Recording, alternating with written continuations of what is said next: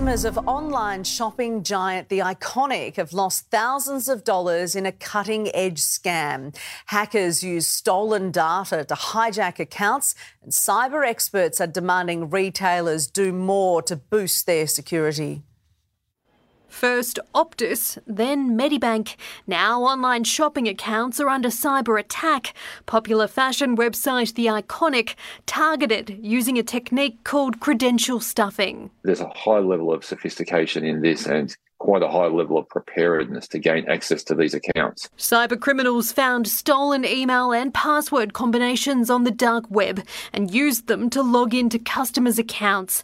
They placed bogus orders, then switched the delivery address and in some cases turned up at their doors to collect. The victims left thousands of dollars out of pocket. There was likely that it was my address, my phone number, my bank account details. It's terrifying to think what people are even capable of, really. Well, it puts the real-world element to cybercrime, and that's probably the most concerning part of it. The Iconic says it's working to protect customers against all fraudulent activity, but put the onus back on customers, saying they should regularly change their passwords. I just believe that their cybersecurity isn't up to scratch like it should be. Customers can beef up security using an app to generate a new password for each login, but experts say retailers can avoid attacks like this by using the same technology as the banks. It's not just about understanding your risks within your business, but also your suppliers. How vulnerable are they? The Iconic has promised full refunds.